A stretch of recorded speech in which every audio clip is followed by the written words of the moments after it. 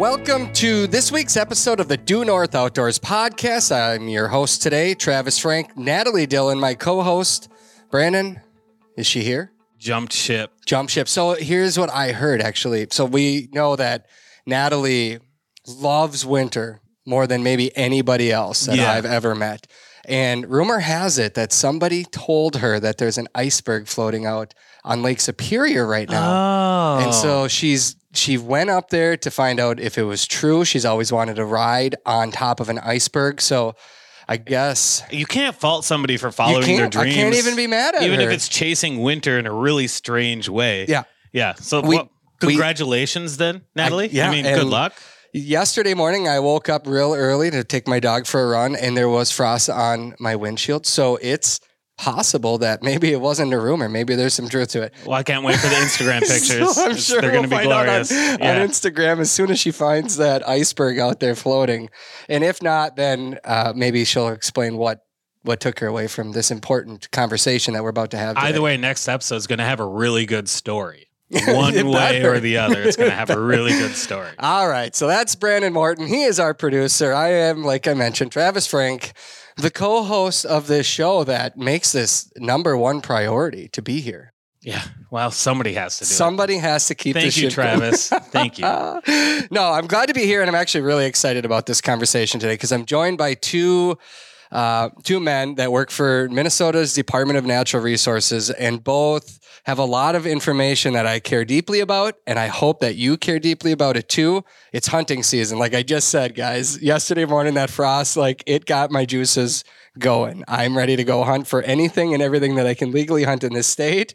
And we're going to dive into some very important topics today that hunters should care about, should know about, in regards to deer, in regards to, let's just see where this conversation goes.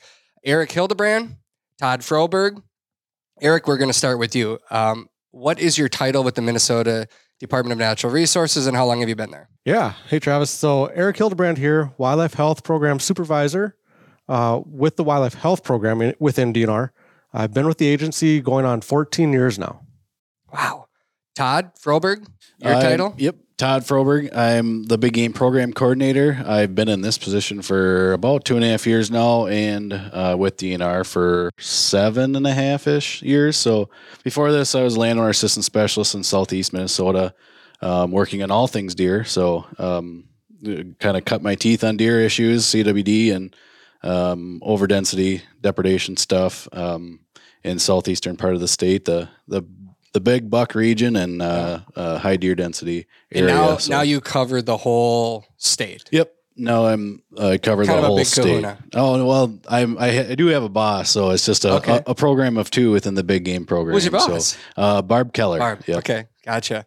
We're gonna deep dive into deer in the discussion, but Eric, you were talking about the fact that our duck season just opened, and your role as a wildlife health supervisor means you're looking at a variety of different game and what concerns you in regards to those game. And the bird flu is a topic that a lot of hunters right now are paying close attention to. What's your role with bird flu, and what are we seeing right now? Yeah, certainly. So avian influenza, or bird flu like you're calling it, it popped its ugly head this past spring. It was highly pathogenic avian influenza, which is very detrimental to the poultry industry. The host reservoir is waterfowl species. And so they're the carrier. They're the carrier, exactly. And they migrate. And so they're not just Minnesota. This is a migratory bird. They come from, down in the south and migrate up all the way into Canada, Alaska, far, far distances. And so this is affecting what we saw this spring. It is affecting a number of raptor species, such as eagles, owls. We saw a number of waterfowl species this past spring that were neurologic with this virus and actually succumbed to death from the virus, such as a number of wood ducks, geese. So enough to affect the population. It's too early to determine any of that right now. But what we saw in the spring, there was a lot of reports by the public, also by agency staff. There were actually a lot of reports of snow geese out, not in Minnesota, but out in the western states, Dakotas and whatnot. Very You mean during the visible. migration heading north? Correct. Yep. During the migration, a lot of dead birds at that time. And it's bare fields. There was no crops standing, so they're very a white bird. A white out in the bird black stands field. out, yeah. It's pretty easily visible. This fall, we're collaborating with USDA Wildlife Services in their national surveillance plan, and they have a goal based on watersheds throughout the entire country to collect a number of samples. In the summer months, it's typically from live cotton-handled banded birds. So agency staff that go out, band ducks and geese, they take samples from that. What's a sample? You pluck in a couple feathers? Good question. Yeah. Yeah. So the sample is a swab sample. And so we take one swab from the throat or oropharyngeal through the throat, and then another swab in the cloaca, also known as the butt of a duck. Way to be grammatically correct. So two samples per bird, and then they go into the same vial that has this solution, which harbors, keeps the virus viable. Then they go through the testing mechanism at the lab. So we send it off to the lab. They do the testing. We just coordinate on sample collection. So then this fall, we're getting into sample goals. You mentioned this past weekend was duck opener. Mm-hmm. A lot of hunters hit the field. The most ducks harvested is in those 2 days for Minnesota. And so over the entire, 60-day season? 60-day season. Yeah, over the entire 60 days. The majority of harvest happens right then. The most of the hunters are in the field. Yep.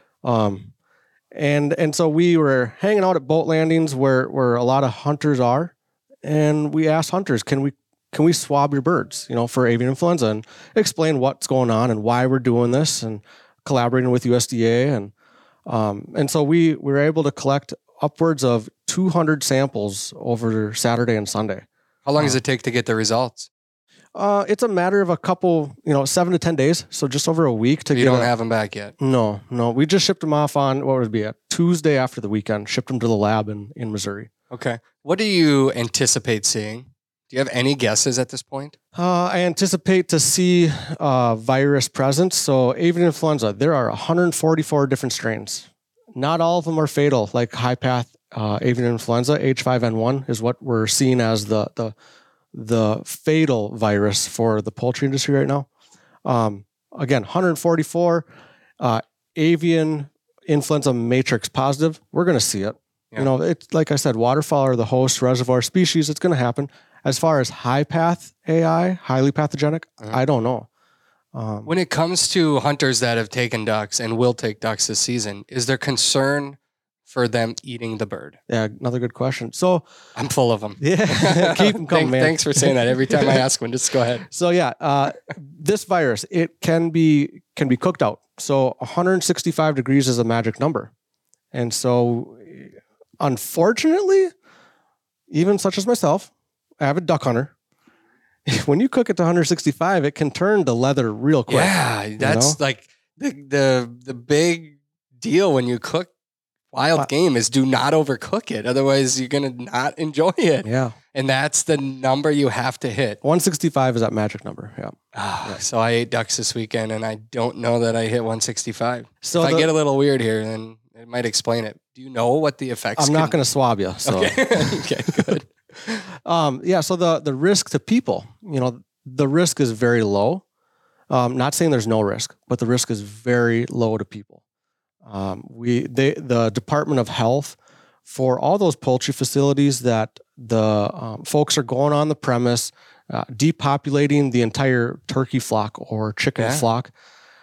It's a worldwide issue at this point. Exactly. Yep. Yeah. So Department of Health is monitoring those staff that are directly involved with those situations, and monitoring, sampling, all things considered. And that's why the risk has been low and what we've been seeing with people. So, well, I've been following rules, regulations pertaining to this because I'm an avid waterfowl hunter like you are. And I know I'm not planning to hunt up in Canada right now, but I know for a while there, hunters were not allowed to bring their birds back. Yeah. And I think they just opened that, right? Yeah, they did. As of, I think, September 12th. I was going to say, yeah, September 12th. And then you could bring back. But what are the rules in order to transport a bird that you harvest now in the field or waterfowl?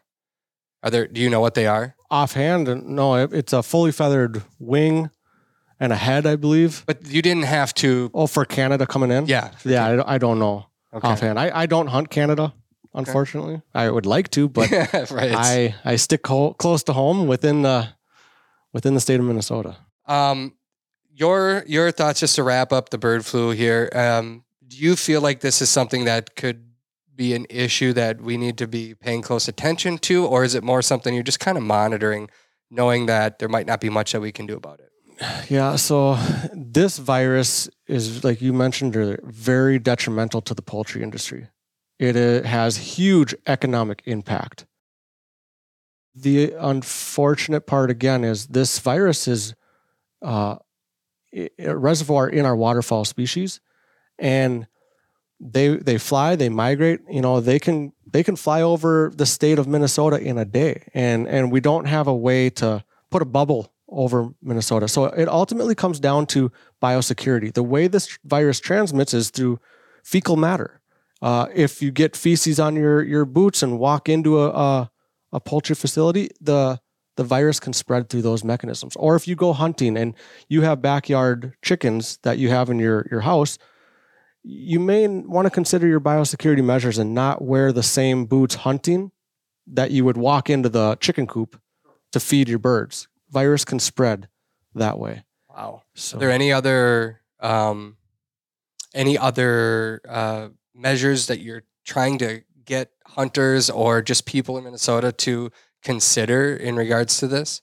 yeah, when you see sick birds, neurologic birds especially, What does that look like? neurologic, acting drunk-like, stumbling, incoordination.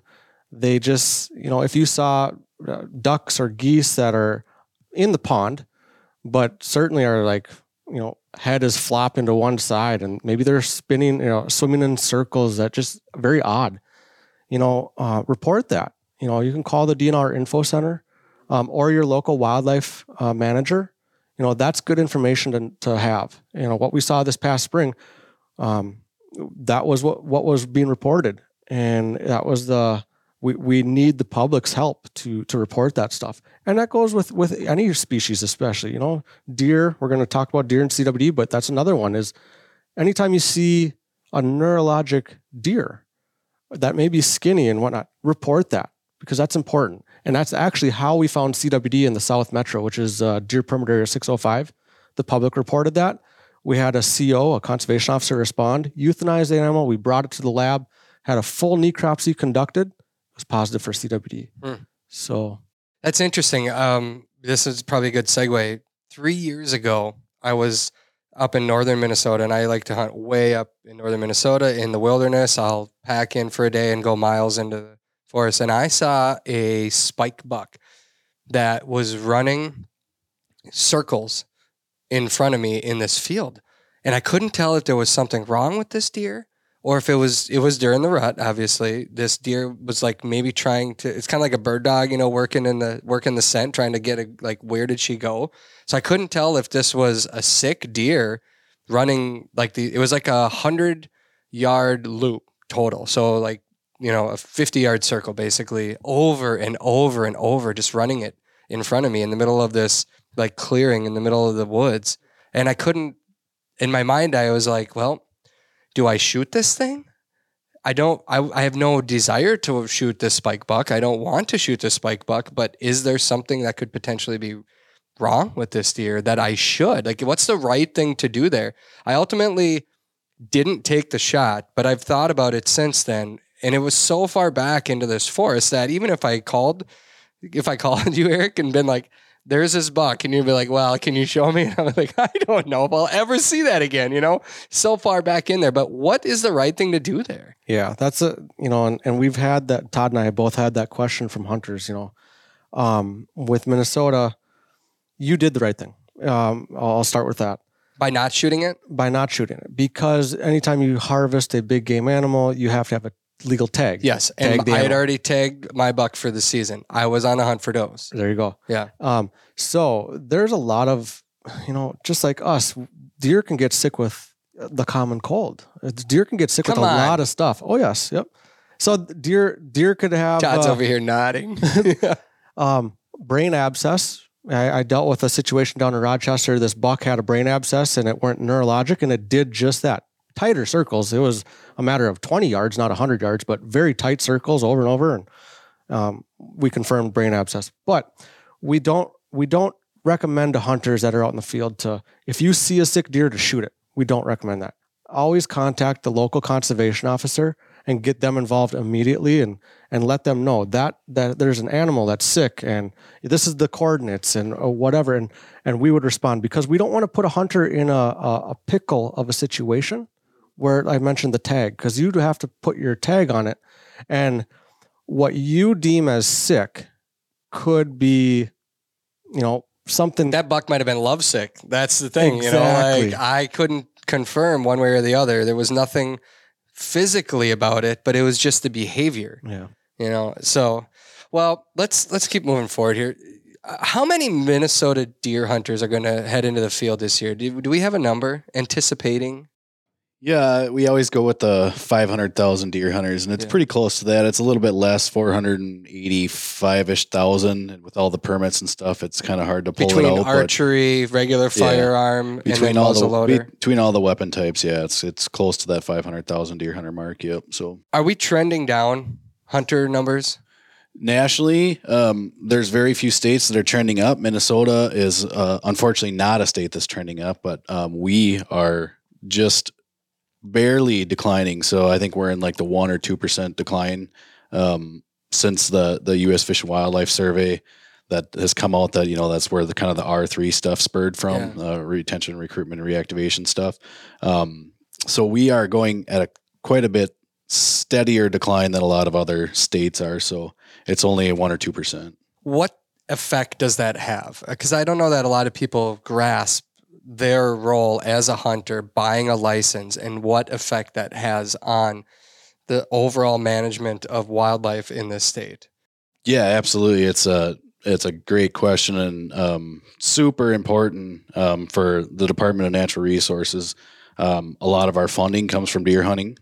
So those deer licenses sold funds a lot of habitat stuff, a lot of the other efforts that the Minnesota Department of Natural Resources does. And I guess if, in the past recent months, and I guess the past year, there's been some articles highlighted by some media personalities and about the value of R3 and is it nobody wants to pull up to a hunting spot and see another hunter in their spot. Right. So the more hunters in one spot is usually not a good thing for other hunters. But if you think about it from that license sales perspective of funding habitat conservation, it's a positive. Plus, you have to think if there's more hunters, we have a collective body to essentially vote on some of those conservation issues. So we tend to lose a voice the less hunters we have. So it's important to have a robust deer hunting population. That could be an entirely different podcast talking about that topic that you just mentioned, because there's a lot of people that I know that preach, oh yeah, I love seeing new hunters out there, until they step on your toes when you're trying to go hunting, and that's a real thought that people need to discuss with themselves before they go hunting. How are you going to act? How should you act out there in bringing new people out into the field? Because, it's so critical. It's never been more important that if you're hunting, to bring other people along to lead them. And we were having this discussion before we turned the microphones on, just how long it takes for somebody that has never hunted before to grasp everything about it. It's not like you take them out one time and say, there you go, now you're set to go hunt.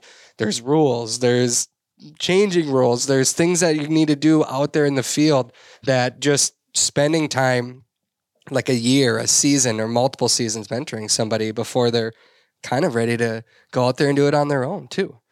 There's a lot to know, and then even on top of that, as you said, this could be a whole episode in itself, but there's the confidence factor that a new hunter will have. It takes a while to gain that confidence to go out by yourself. And sometimes you just got to learn and make mistakes. I still make mistakes every time I hunt probably, but Sure. you definitely got to learn and gain that confidence. Yeah, it's been fun. I've got young kids, and they've been coming with me since they were 3 years old, and now I'm taking my nephew. So I got like this little posse of hunters that I'm bringing up, and even my daughter too. She's out there with us, and I hope that every day they take something back with them. And sometimes when Brandon comes with, I feel the same exact way. Like, just hope Brandon just takes one little nugget with when he comes out there in the field. It's just the charity for you, really. Yeah, totally. That's a good point. You talk about kids and recruitment there, but there's also the adults. I remember you're hooking up with Dave Simonette next weekend, or this weekend. Yeah. I was with Dave on one of his first hunts on pheasants with. Oh yeah, he St. came up to Pierre. your guys' place. Yeah. And it was a light bulb that went on. And now For he's you or him? yeah. And he's running his own dog now, and he is head first. I think he's getting another dog too. Yeah, But he's that- not gonna. You guys are gonna be bummed if you like Trampled by Turtles because he's gonna stop playing music soon during hunting season because he's gonna be out in the field with us every day. So, it's kudos. Like there's adults out there that they need to have confidence and be willing to do that. Let's look at our deer herd overall. Like as we head into hunting season, as soon as we get done here, I have my bow in my truck already. I've got a deer stand and a blind. Like I'm heading north after this. I'm so jacked up. But deer season is basically here. If you hunt archery in a couple of weeks, the youth season is here. I've taken my nephew. I'm pumped about that. So we're getting everything ready. And then the big Orange Army hits. And that's where in Minnesota, and obviously this podcast can reach beyond Minnesota, but your role here is managing this herd. So let's stay focused on this herd here. 500,000 roughly hunters are going to head into the field. What do you think is the general outlook for this deer hunting season, Todd? Yeah, I mean, the outlook is a positive outlook. We've had increased regulations or increased opportunity in 28 DPAs. There was 12 DPAs that. Oh, now you're talking DNR lingo. Sorry, let's go What's back. a DPA? A DPA, so a deer permit area is a DPA. And that's on our make a plan. So you need to know which DPA you're hunting into to know what the rules and regulations are and what maybe your CWD requirements are. But overall the outlook is great. There with a few caveats. So in northeastern Minnesota there is a few deer permit areas that do have a bucks only restriction.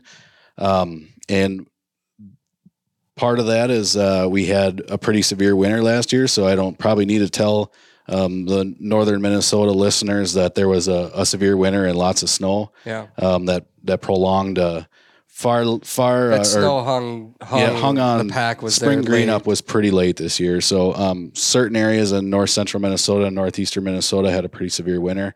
Now, did that affect the fawn recruitment then for this year?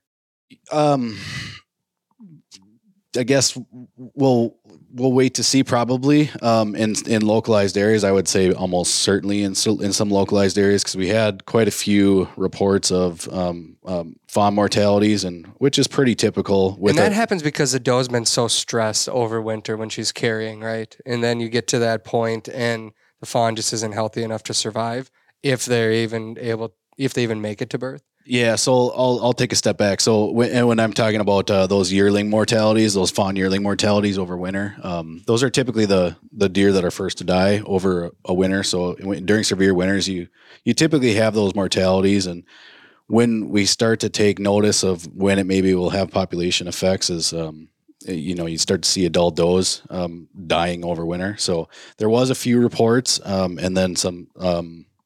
Surplus killing with wolves, which is typically an indicator that there's a quite a bit of snow, so it's making that easier for wolves to hunt. So there was a few reports of surplus kills, and then adult does dying over the winter. So there's likely some areas that'll definitely see some population densities lowered, and then back to your question of if there are fawns dying.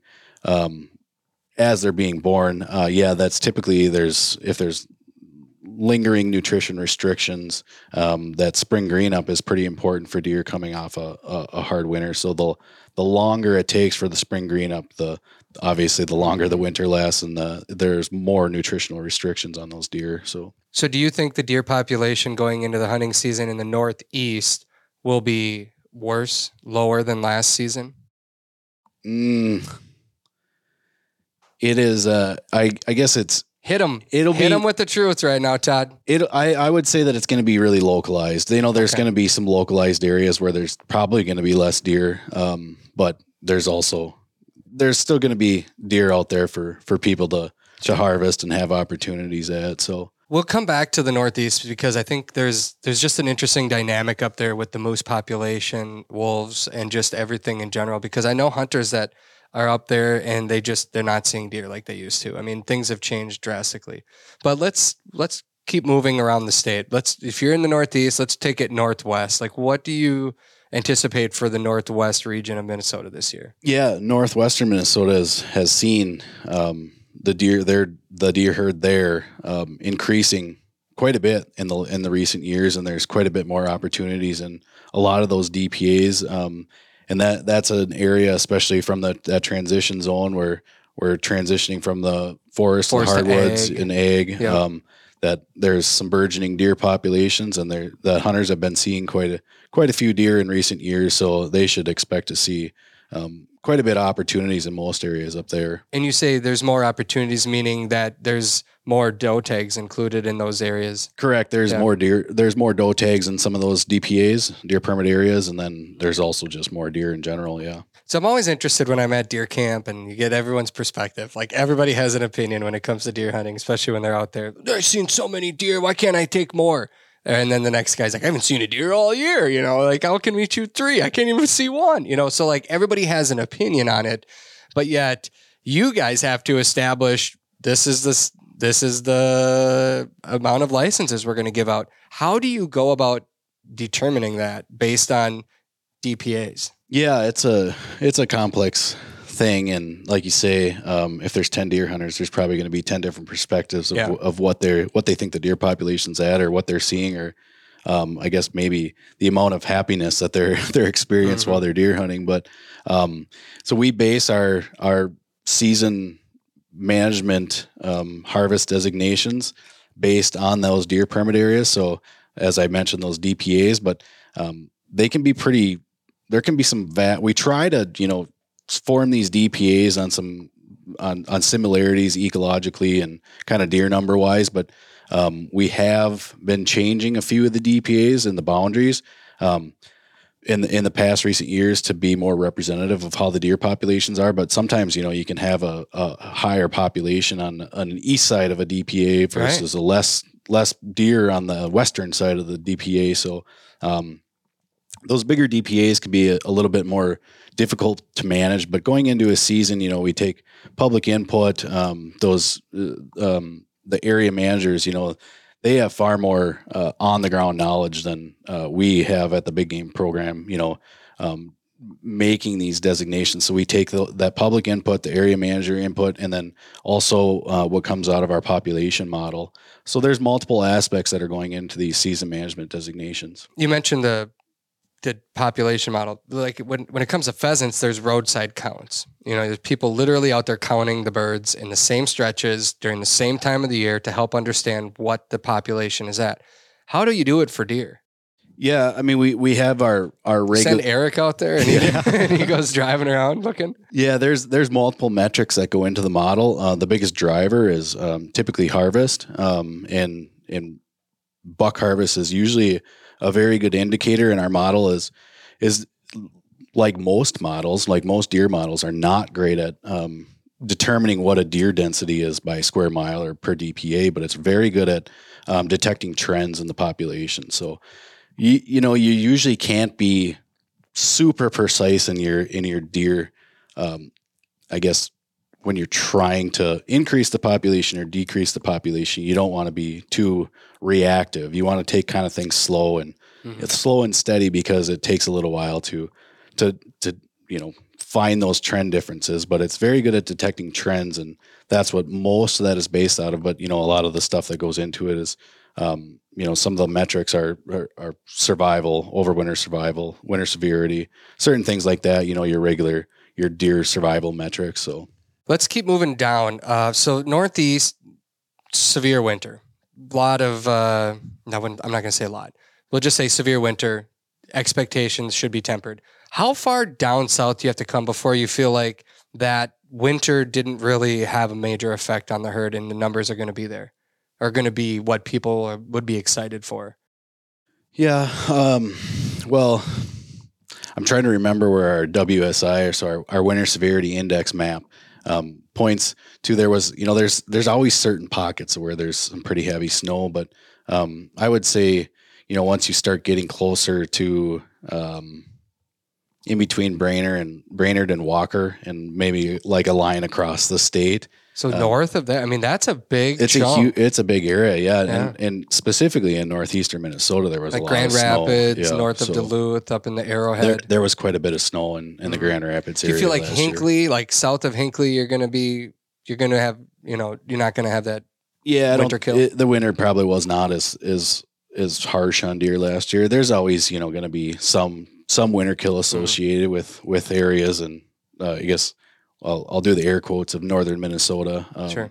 So there are some, but it definitely not as severe as some of the other areas. So let's get south of the Twin Cities, southeast, your neck of the woods down there, and southwest. I feel like winter did not have an effect on those deer. What you will see is a change, or maybe it already happened last year, but there was a while there where we had antler point restrictions. Those are no longer in effect. Why are they not in effect anymore? Yeah. Antler point restrictions are not in effect anywhere in the state of Minnesota anymore. So antler point restrictions went off in 2017 and in our DPA, which was our deer permit area 603, which was formed due to chronic wasting disease was detection. That long ago already? Yeah, 2016. Holy cow, I felt like it was just a couple of years ago when my neighbors were complaining that they couldn't shoot a 6-pointer because it had to be an 8. Yeah. Man. So 2017 would have been the first year in 603, which is essentially almost all of Fillmore County. Around that Preston area is the first detection of CWD and wild deer since 2012, since the Pine Island deer, but that was the one and done there. And then where most of the CWD is focused now is in the Preston area, Fillmore, and then closer over to Winona. So Fillmore and Winona counties, but that's when APRs started to disappear as the disease expanded, and we did not want to be protecting that younger age class, which is a potential reservoir for and a vector for carrying CWD long distances. It just doesn't make sense from a disease standpoint to be protecting that age class. For the past year, I've been hearing from friends, family, and strangers that have been concerned about my drinking water, thanks to all of the Kinetico commercials that have been running on TV. It's honestly been a lot of fun joking with all of you about those commercial spots, but I have to say, I finally found the number, and I finally got a Kinetico water system installed in my house. What I learned during the process really surprised me, and it might surprise you too. The Aquarius Home Service tech ran a free water sample test and showed me all of the chemicals and the garbage that was in my drinking water. The water that came out of my tap before the install was purely disgusting. After using the Kinetico system for a few months, I took a look at the filter and my jaw almost hit the floor. Nasty, rusty gunk clogged the filter and made me see firsthand what I had been drinking. Now we have clean, pure water, and my wife and I have peace of mind. No matter where you live, there's a Kinetico water treatment system that can fit your home. Schedule a free water analysis today at KineticoMN.com to have a certified Aquarius Home Service technician hook you up with the Kinetico system today. Trust me, it's life-changing. Hey, Minnesota deer hunters, if you're heading into the field this season, the Minnesota Department of Natural Resources is asking for your help to stop the spread of chronic wasting disease. Here's what you need to know and need to do. Step 1, find your deer permit area number. Step 2, find out if mandatory CWD sampling, carcass movement restrictions, or other CWD regulations impact your hunt date and locations. Step 3, make a plan. You may need to change your traditional steps. Find your deer permit area and all the details that you need to know at mndnr.gov/deerhunt. That's mndnr.gov/deerhunt. This episode of Due North Outdoors podcast is brought to you by Sportsman's Guide. For everything you need to enjoy the fun, freedom, and traditions of the outdoors, you got to check out sportsmansguide.com. From hunting and fishing to camping, hiking, and just hanging around a bonfire in the backyard, you'll find it all at Sportsman's Guide. Tree stands, blinds, rods and reels, ATV accessories, and so much more. Clothing and footwear too, from top-notch brands like ScentLock, Nomad, Mountain Hardware, Irish Setter, Danner. The list just keeps on going. Plus, a full line of firearms, ammo, and accessories. The bottom line, if it happens outdoors, you'll find it at Sportsman's Guide.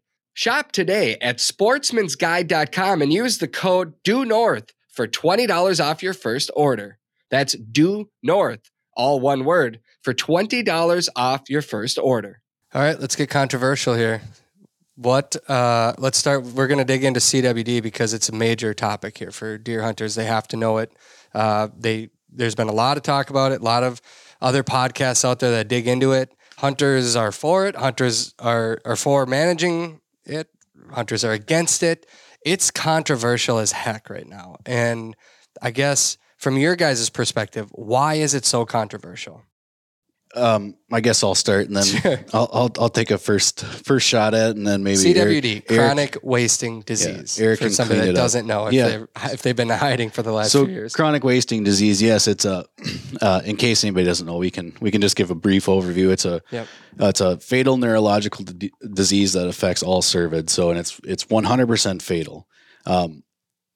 It was first detected or first identified in this late 60s in Colorado, and it had kind of was endemic to the western states until later on when it was kind of brought to the forefront and really brought into light when it was detected in Wisconsin in 2002 and then in Illinois at the same time. So people started to pay much closer attention as it started to spread across the country and started to impact some of those areas of, famous deer hunting areas. Buffalo County. Yeah. Yeah. I mean, once it hits some of those big buck zones, then people are, and that's where the controversy comes in, because your job is to try to basically eliminate the deer population in there in hopes of stopping any potential spread, which people managing their herd for a lot of deer, big bucks, that's where they're like, the heck you are, you ain't touching my deer here, and that's where I think the biggest issue is. Eric, how much of your time are you spending on CWD and why? Yeah, 366 days a year is what it comes down to. Yeah, it's serious. Yeah, it is. And it's important, and CWD, it's a reality. It's not going away. We're here in Minnesota. We're going to live with it. Your kids, my kids, Todd's kids, when they start deer hunting, that's going to be a new norm versus how when the three of us started deer hunting, it wasn't. It wasn't on the foresight. It wasn't front and center. And so it'll be a generational change. There'll be some traditions will have some slight nuances that will change, such as how you handle your deer, how you handle your carcass, or how you handle if you shot 10 deer in your party, Travis, and you mixed all the venison together for sausage, you might be considering changing those methods and keep them individual until you had a test result back for each deer. Because, then you have the CDC currently recommends a hunter get their deer tested first, but then if it comes out positive for CWD, they recommend not to consume it. So there's still no known link where people can contract this disease. However, it is new. There's a lot of research going on with it. And that's where the CDC stands on is not to consume a known positive animal. Where are we at with cases right now in the state? Yeah, so currently we have detected 168 positive wild deer. So wild individual deer across the state. There's been 13 positive captive cervid facilities, so deer farms or elk farms. So Todd mentioned the Pine Island days. So it was January of 2011 was a adult doe that tested positive, and it was collected from an archery hunter that sampled his deer near Pine Island, Minnesota. Why did he sample it? Did it just look wrong to him? Something about it? We had our surveillance going on in that area. DNR would conduct surveillance anytime a cervid facility pops positive. Mm-hmm. We conduct surveillance in the DPAs including and surrounding that facility, that positive facility, because we want to know, is anything going on in the wild deer? And so we conduct surveillance for a 3-year period. And the 3-year comes from the way the disease operates. It can incubate in an animal for 1.5 up to 3 years. And so that's the 3-year window we want to make sure we capture, that we have enough adequate samples in that area that we didn't miss something incubating in the population. So so we set up surveillance back then, and that hunter was within that area we were conducting it, sampled the deer, and it was positive. We sampled for 3 years after another close to 5,000 animals, and all were not detected for CWD. And so we felt fairly confident that nothing was festering, incubating, a bigger deal. And so we ceased surveillance there. However, then we had, Iowa, Alameda County, Iowa, and other counties in Wisconsin close to our Minnesota border pop positive since then. So 2014, we had surveillance. 2016, we had surveillance. And then it was 2016 that we found 3 hunter harvested deer that were positive down in that Fillmore County. Yep. Southeast. Yep. Preston, Minnesota area. So since then we have revamped and redone our response plan, which is on the DNR website. So if folks are curious, I highly encourage folks to check it out. It's a great plan. It's a lengthy document, but if you're curious, it's an important document. So it's a lot of information. Yep, it is. Yeah. So we've been down in the Southeast for a long time. Even when I first started, we were already conducting surveillance down there. But I was deployed up in bovine tuberculosis in far northwest at the time. So kind of dual duties going on at the same time when I started. So then now we have today, you mentioned 168, and they range from the metro area cases to, I want to say, kind of by like Hinckley area, right? Is that accurate? Like east of there? No. So we're doing surveillance. Right. Yeah. Okay. For positives, we are persisting infection in positive wild deer is the Southeast. It's looking like the South Metro is also getting a continuous positives over the past 3 years now. Up by Brainerd, we have 2 positives confirmed up in there. That's permit area 604. And now most recently, the 2 new areas is the city limits of Grand Rapids. We have 2 confirmed positives within city limits. How long ago did you find them? That was February. This past February was the first one. And then the second one was found in April. And then the other new area is out by Climax, Minnesota, the far northwestern part of permit area 661 next to the North Dakota border. Is that by Fargo area? Yeah. Yep. Close to that area. Climax, Crookston. Yep. Okay. Okay. That area. That was a youth hunter, harvested a buck, and her father, DNR was not conducting surveillance out there, but her father, where the family hunts a lot of the states, always takes it upon himself to collect samples and ship it to the Colorado State University lab on his own dime, and gets all their big game animals sampled for CWD for his family. So it was important to him. And that's how that one was found positive. So kudos to that hunter. Yeah, no doubt. My goodness. Yeah. Well, okay. So when you guys, let's see, how do I want to handle this? So I've got questions because I told one of my deer hunting buddies that we were going to sit down and have this conversation. And he's like, can you ask them why, or like, do you have any new plans to hold deer farms accountable when they have these outbreaks? And why are these farms allowed to stay open? Which I'm really putting you on the spot here because that's a major thought for a lot of hunters to say, if they're spreading this disease that could affect the entire deer herd in Minnesota and beyond, and ultimately change this incredible resource that we have at our disposal today because somebody wants to have a captive deer herd. Yeah. Why are they allowed to do that and risk everything? Yeah. So I'm going to turn a lot of that over to Todd. He's got a lot of involvement, but I do want to make a comment right off the bat to that is, yes, deer farm angle, I get it. But I don't want to lose sight of us as hunters. You know, there's been documented cases now that show when a hunter goes and harvests a deer, say in Roseau County or somewhere far away, not necessarily Roseau, I just picked on that because you're heading up there this weekend. Yeah. But harvest it somewhere and take that carcass and they put it in the back of their truck and they move it hundreds of miles, process it, and then they get to their new area and they dispose of it on their back 40 to a completely new area. If that carcass were positive, that is a way this disease can spread. And so, yes, the deer farm angle, moving live deer can certainly move this disease, but hunters can also move this disease through carcasses in their own vehicles. So. I think a lot of hunters would say that's possible, but the evidence suggests this disease is being found again and again and again in private deer herds. You can't argue against that. No. And I do agree there. Yeah. There is some language, I believe, Todd, correct me if I'm wrong, but statutory language that now they have to, if a deer farm is found positive, they must depopulate that herd. And so that is a pretty significant change in recent times now that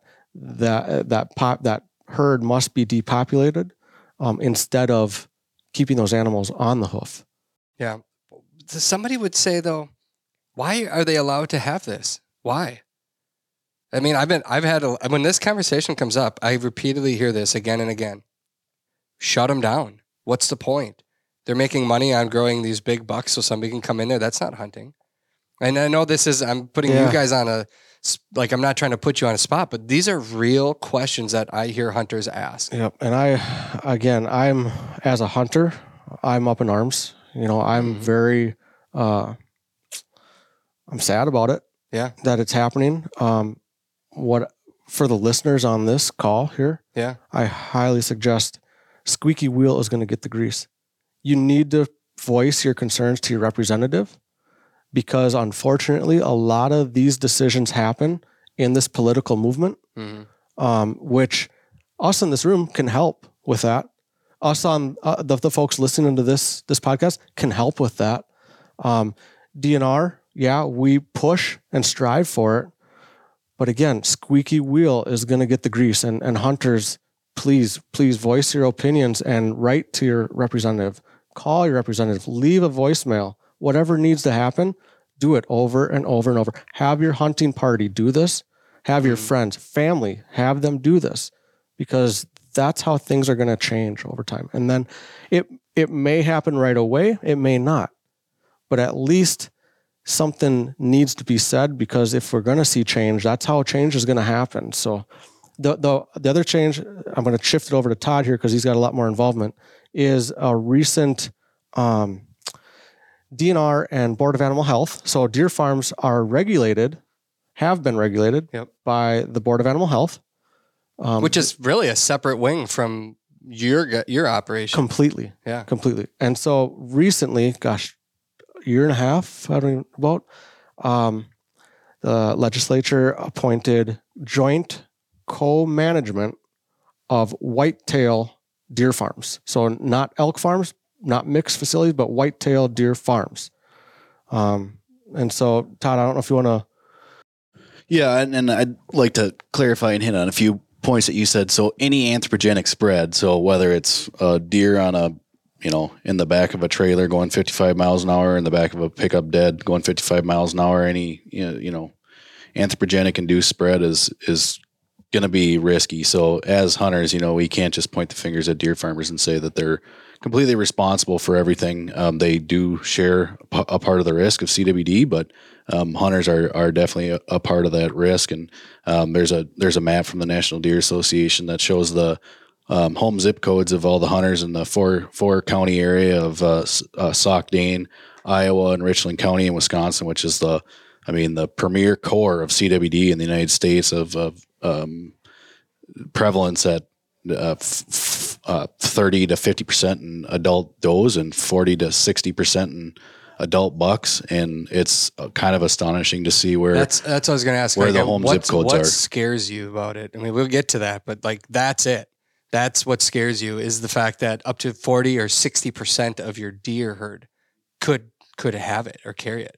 I know that's extreme, and you're kind of looking at me like it is, but no, you're right at what you're saying. I was gonna one up you here and say some of the prevalence rates of mule deer in Canada, in Alberta, were at like 85 to 90% of adult mule deer that were tested, bucks were 85. I think it was 87%. So it's that is what scares me. So when it gets essentially out of control wildfire, there's been documented herd declines in multiple states and in all three different species, to a certain degree. So that is what scares you. And then there's been some anecdotal reports out of Wisconsin, and we just recently had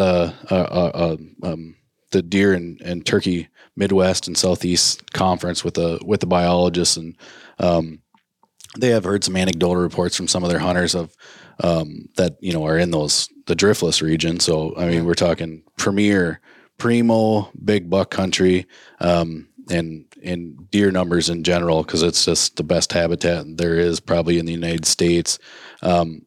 Seeing slight declines in deer populations, and then the class of bucks that they're seeing are just not quite the same that they used to have, because deer are just not living as long as they were. So they're not reaching their full potential. So, I mean, that's for one, is if we get back to the controversial thing of CWD, and it affects hunters,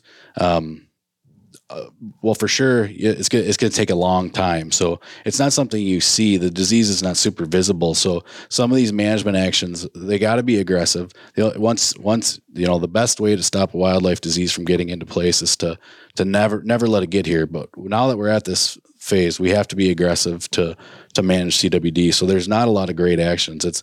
There's not a surgical strike. Right. It's more of a blunt hammer. Yep. So a lot of that is liberalized regulations, and again, taking away those APRs. So it gets to be controversial because we're changing the way people hunt potentially, because they have to do certain things with those requirements.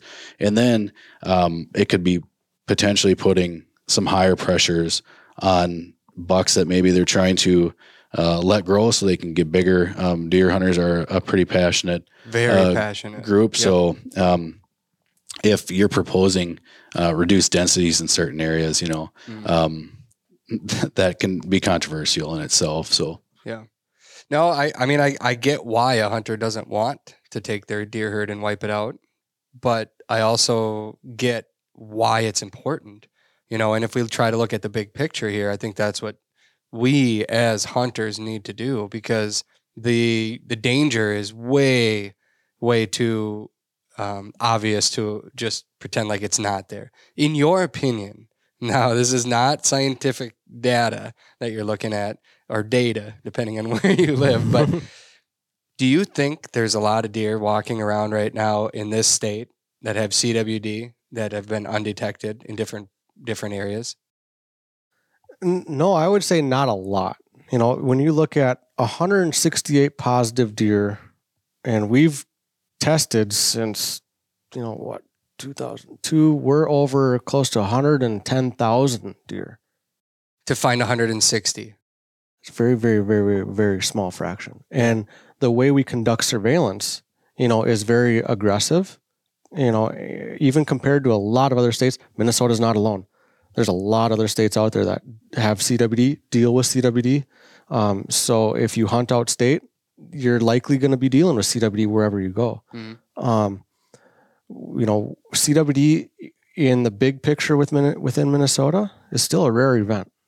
Those numbers that Todd threw out about Sauk and Dane counties in Wisconsin, 40, 50%. We are not even close to that. You could drive Sauk and Dane County, you could drive down the road, look at a deer in the field, flip a coin 50-50. It's positive. That's crazy. Dang, that's crazy. So what do they do? They can't, I mean, are they just, does every deer hunter test, or do some of them just say, you know what? Bleep it. I don't care. I'm going in and eating.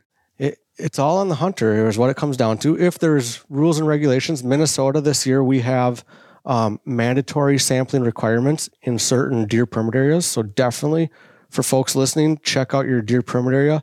Understand if there's CWD sampling going on in your area, and then find out the rules and regulations. When is sampling required? Where can I get my deer sampled? How can I, what are the options out there to get my deer sampled? So there's a lot of nuances that go into CWD, but the ultimate onus falls on the individual hunter.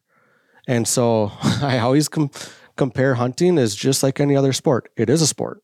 You know, I played hockey, and there's a lot of rules in hockey. You can't just jump on the ice and go across that blue line.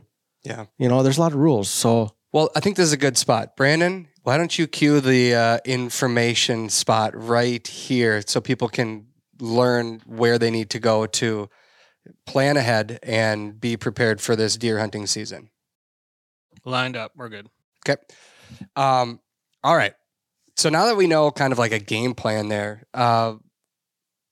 let's talk about the moose population, if you don't mind. I mean, we're kind of getting towards the end of the show here, but it's been interesting for me to watch and kind of like, I care about all wildlife, and I like to hunt for a variety of animals and birds and everything. But it's interesting to me that we have a moose population in Minnesota, and if you've ever seen them, you're just like, you stop and you're like, wow, that's amazing. But there's so few people that will ever see a moose in Minnesota. And our population, 15, 20 years ago, 10 years ago, like it was coming down. But there's a lot of rumors out there that moose numbers are rising again. Do you guys have information that backs that up right now? So let's say this year was about 4,700 moose from the survey, which is the highest number since 2011. So evidence is showing that the moose population has been pretty stable to maybe a slight increase, but it's not a statistically significant number. Sorry, I got to get that out here. It's better than going the other way, though. Right. Well, it's good, but it's still important. And I guess you throw it with a caution that there's still a significant linear decline since the start of the survey, or when the moose started declining. So although there is the positive, it's the highest number since 2011, and there appears to be stabilization or maybe a slight increase, there's still that caveat. So is there hope that it's going to keep growing? Yeah, I mean, you can always hope, but is there reason for optimism? Yeah. I mean, from the start of the decline, there's been a lot of research done, and we've learned a lot about moose and the needs of moose. And there's been a lot of grants recently with habitat work, and there's been a lot of habitat work occurring in northeastern Minnesota. So yeah, there is always hope. Do you think deer and moose can cohabitate? Because that's what it boils down to for a lot of people. Do you want moose or do you want deer? Yeah. And I'll put my disease hat on with that. Yeah. And I was a part of a pretty cutting edge, significant adult moose mortality study from 2013 to 2016, I think it was. Yeah.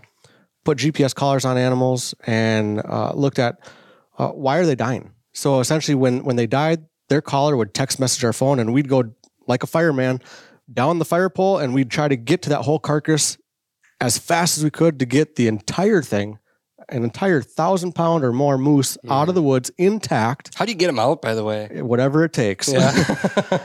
There was 8 of us that were trained, and we actually had a helicopter on standby sometimes where we could call in a helicopter and long line it out. We had, long track snowmobiles, Argos, amphibious. Sounds like a TV show, Moose Patrol. Dude, it was wild. I bet. It was fun. Dang, I want to spend a day in that. It was fun. So health related. So when we had these animals, part of this study, we found that health related issues such as parasites, that was a significant factor. we always hear wolves, which wolves were a factor, but it wasn't the factor. It wasn't the silver bullet factor of the cause of death. Brainworm? Brainworm was one, which is also goes back to your question. Can deer and moose cohabitate? Deer are a host species for brainworm parasite. It doesn't affect deer like it does moose. It can be very fatal to most moose.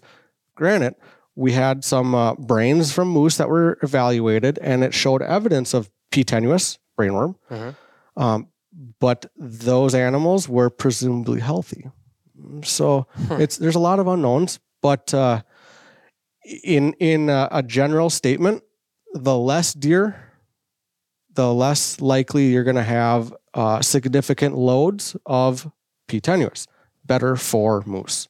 It's interesting because if you go into northwest North Dakota or northern North Dakota right now out on the prairie, odds are good you're going to see a giant moose standing out there. And you're like, wow. And I see way more moose out there and the locals are like, oh, I see them everywhere. There's more moose around you right now than ever before. Yeah. And there's some theories flying around about that because P. tenuis, brainworm, is transmitted or whatever you want to say, transferred through gastropods, snails, slugs, right? Out in North Dakota, you don't have the gastropods like you do in northeast Minnesota in the wooded swamp. Like I was going to say, the swampier areas. Swamps, yep.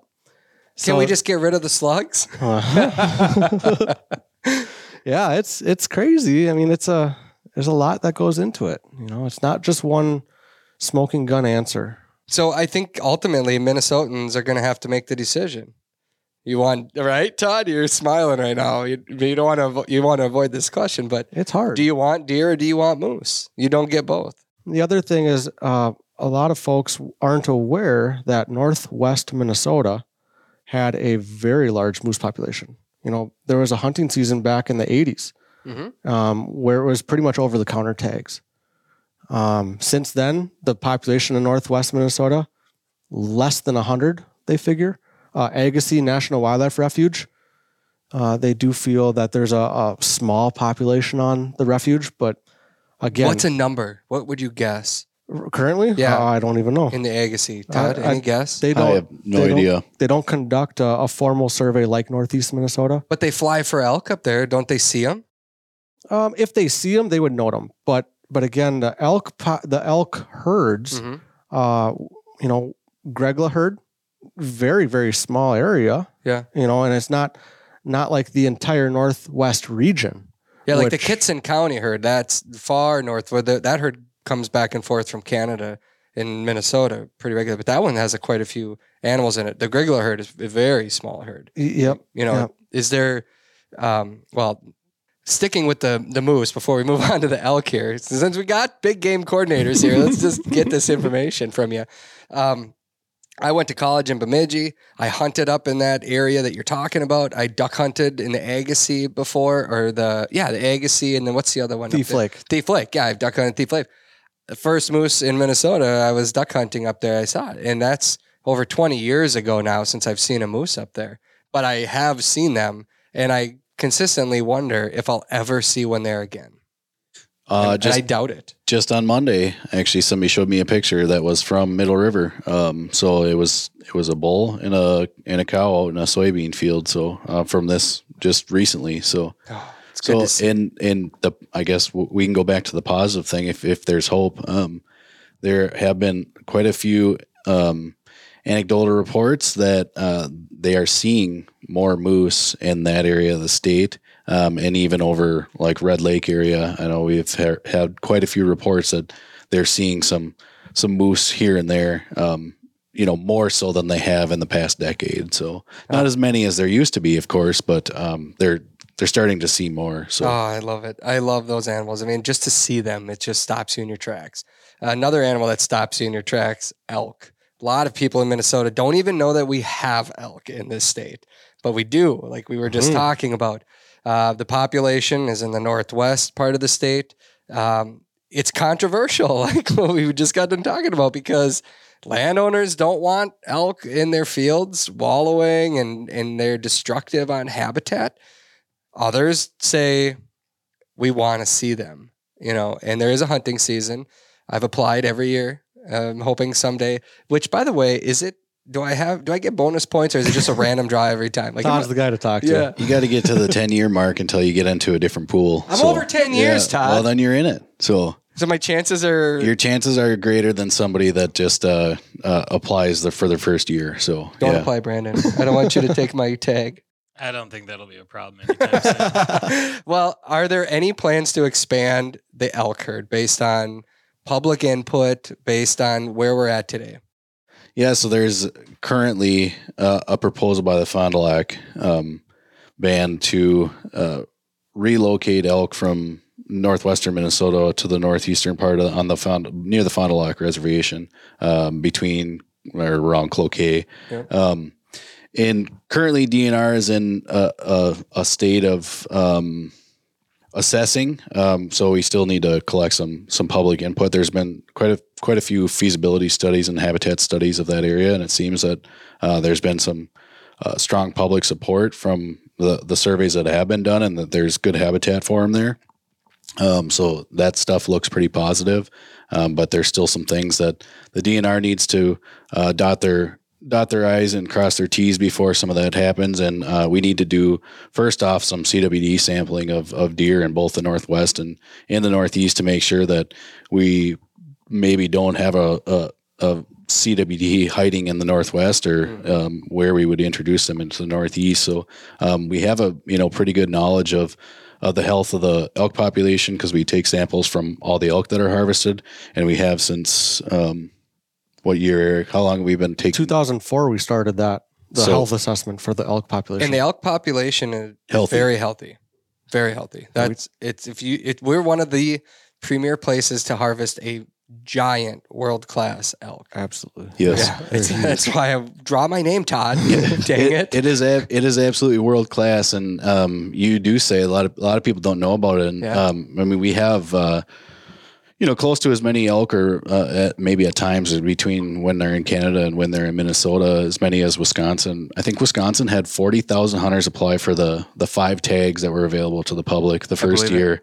And I think we have right around 4,000 that apply each year. So it's a drop in the hat compared to, how many people are applying just across the river for their elk tags. So a lot of people forget we have elk, even though they are absolutely world class. They are, and they were originally covering 2/3 of this state. That's what people don't know. That they say, what? There's elk here? And say, yeah, they were native. They used to cover most of this entire state before, obviously, we came in and changed things around. We'll wrap this up. I appreciate you guys giving us all this time and just knowledge. Hopefully people think about these thoughts or these topics. Hopefully you take them into your deer camp. If you want to listen to this, after a hunt and just kind of get information from Eric and Todd. I mean, you guys obviously have a lot of knowledge. We could probably talk for days. We probably could. There's so much information. I obviously am passionate about it, care about it. Leave you guys. I'll ask you about this. What keeps you up at night? What keeps me up at night? Not your kids. Yeah, I was gonna say, not your kids. No. I was up all night last night with a sick kid, so yeah, probably that. Not that. Eric and I were just talking about that. I think back to my younger days when I hunted 5 to 7 days a week, and now I'm lucky if I don't. But what's keeping me up at night in is regards to work in our wildlife populations that you are managing. Me, I put my disease hat on, and I look at the DNR can do what we can do to help, and we can manage the natural resources, right? We do it with a passion. We do it for folks listening on this call. We do it for, my son that is going to be a hunter. I want our generations to come to enjoy, to have success, to feel memories, the feeling. Travis, you told me when you woke up the other day and it was frosty, you're like, your juices were boiling because this means fall. Yeah.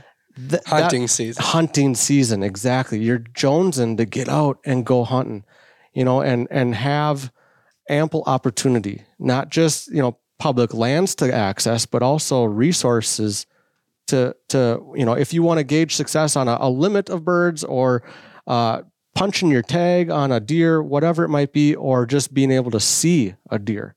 Like, all things considered, I hope that is going to hold true, because what we decide to do now is really going to drive a pretty big narrative for how things are going to look in the future. And again, DNR will help, but the hunter, the individual person, with CWD in particular, get your deer tested. There's other opportunities that we've just opened up, which we didn't get to on this call, but mail-in sampling kits, a partner sampling program. Check out the website. It's pretty neat. What is it? We just implemented them this year. We have a kit. You can get signed up on the website, DNR website, and we'll mail you a kit. Instructions, supplies, everything considered. No matter where you're hunting in Minnesota, you can get this kit and you can test your deer. You can pull a sample yourself. We provide everything. You put it back in the mail. We receive it at my office, and then we send it to the lab. So it's something new that we've never gone down. We're piloting this year. We have 5,000 kits. As of this morning, 1,300 are spoken for. So I kind of want to do it, but part of me kind of doesn't want to do it. Like, as a hunter, it's a scary thought if it comes back positive. Peace of mind. Yeah, I hear you. Todd? Yeah, I would say the CWD thing, disease aspect, I get every deer I shoot tested, whether it's in Minnesota, Wisconsin, South Dakota, Colorado, anywhere where I harvest a big game animal cervid is getting tested for CWD. I have young kids, so I'm not going to be the patient zero, I guess. So so that definitely keeps me up at night. And then I guess I would just throw in a plug for I guess. I look at some of the deer hunting groups, or even just the conservation groups, and it's kind of a aging population of the participants, or who's volunteering. So I would just put in that plug. Like, a lot of times I hear from even my buddies of maybe they're complaining about something, or the DNR did this or the DNR did that, and you guys you get all the complaints, and I just can't help but laugh. All the blame. I think a lot of times I say, well, how, when's the last time you volunteered for whatever NGO you want to choose, whatever alphabet group it is, and a lot of times they don't have a good answer for that. So I would tell people to take it upon themselves. It's upon us that we can keep the conservation movement strong, and I guess keep healthy habitats and populations. So yeah, our voices matter. I have a group of buddies that I grew up hunting and fishing with, and we have our own private text group. And there's issues that come up, and they like to bicker on this group. And I've repeatedly said, you need to have your voice heard where there can be people that, like, you need your voice to be heard. Ron Shera has said this for many, many years. As a rule, hunters and anglers go hunting and fishing to get away from all of this, the politics and anything else.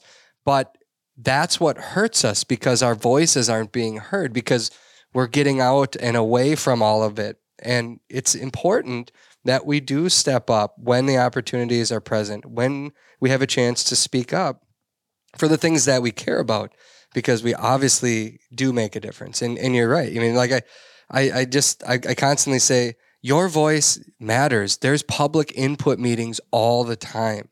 The DNR opens these up. In regards to a variety of topics, you have the chance to go in and express your concerns, and they're heard. But if you don't go there, you're one less voice that's offering something that is meaningful and important. Absolutely. And to be brutally honest, our participation in some of our deer open houses, or the public input periods, have been pretty pathetic almost.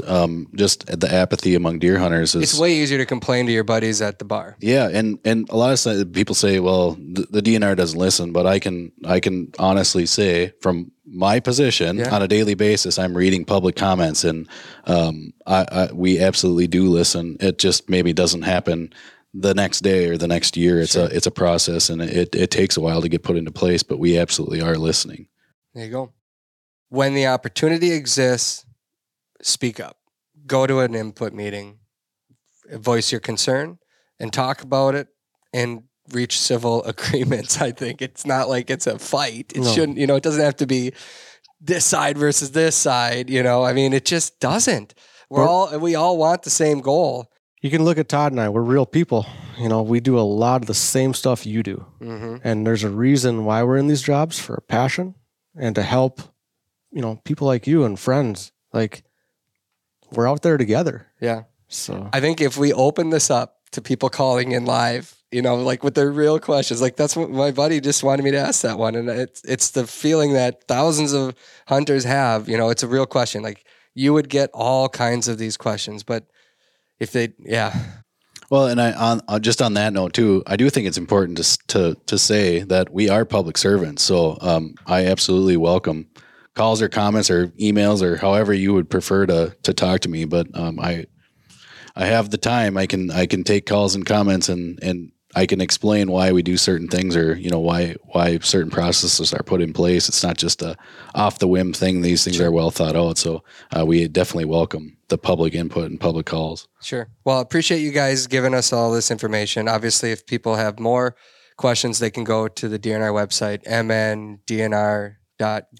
Yeah. And there's a bunch of drop downs. You can find your name and your contact information. Eric, you're on there. You guys are all listed, so people can find you, as well as other input. And I do want to say that I'm passionate about all this stuff, but like, I'm trying to help too. And I just signed up to be in a DNR workshop for a citizen group in a fisheries area that I feel like I have a lot of knowledge to give.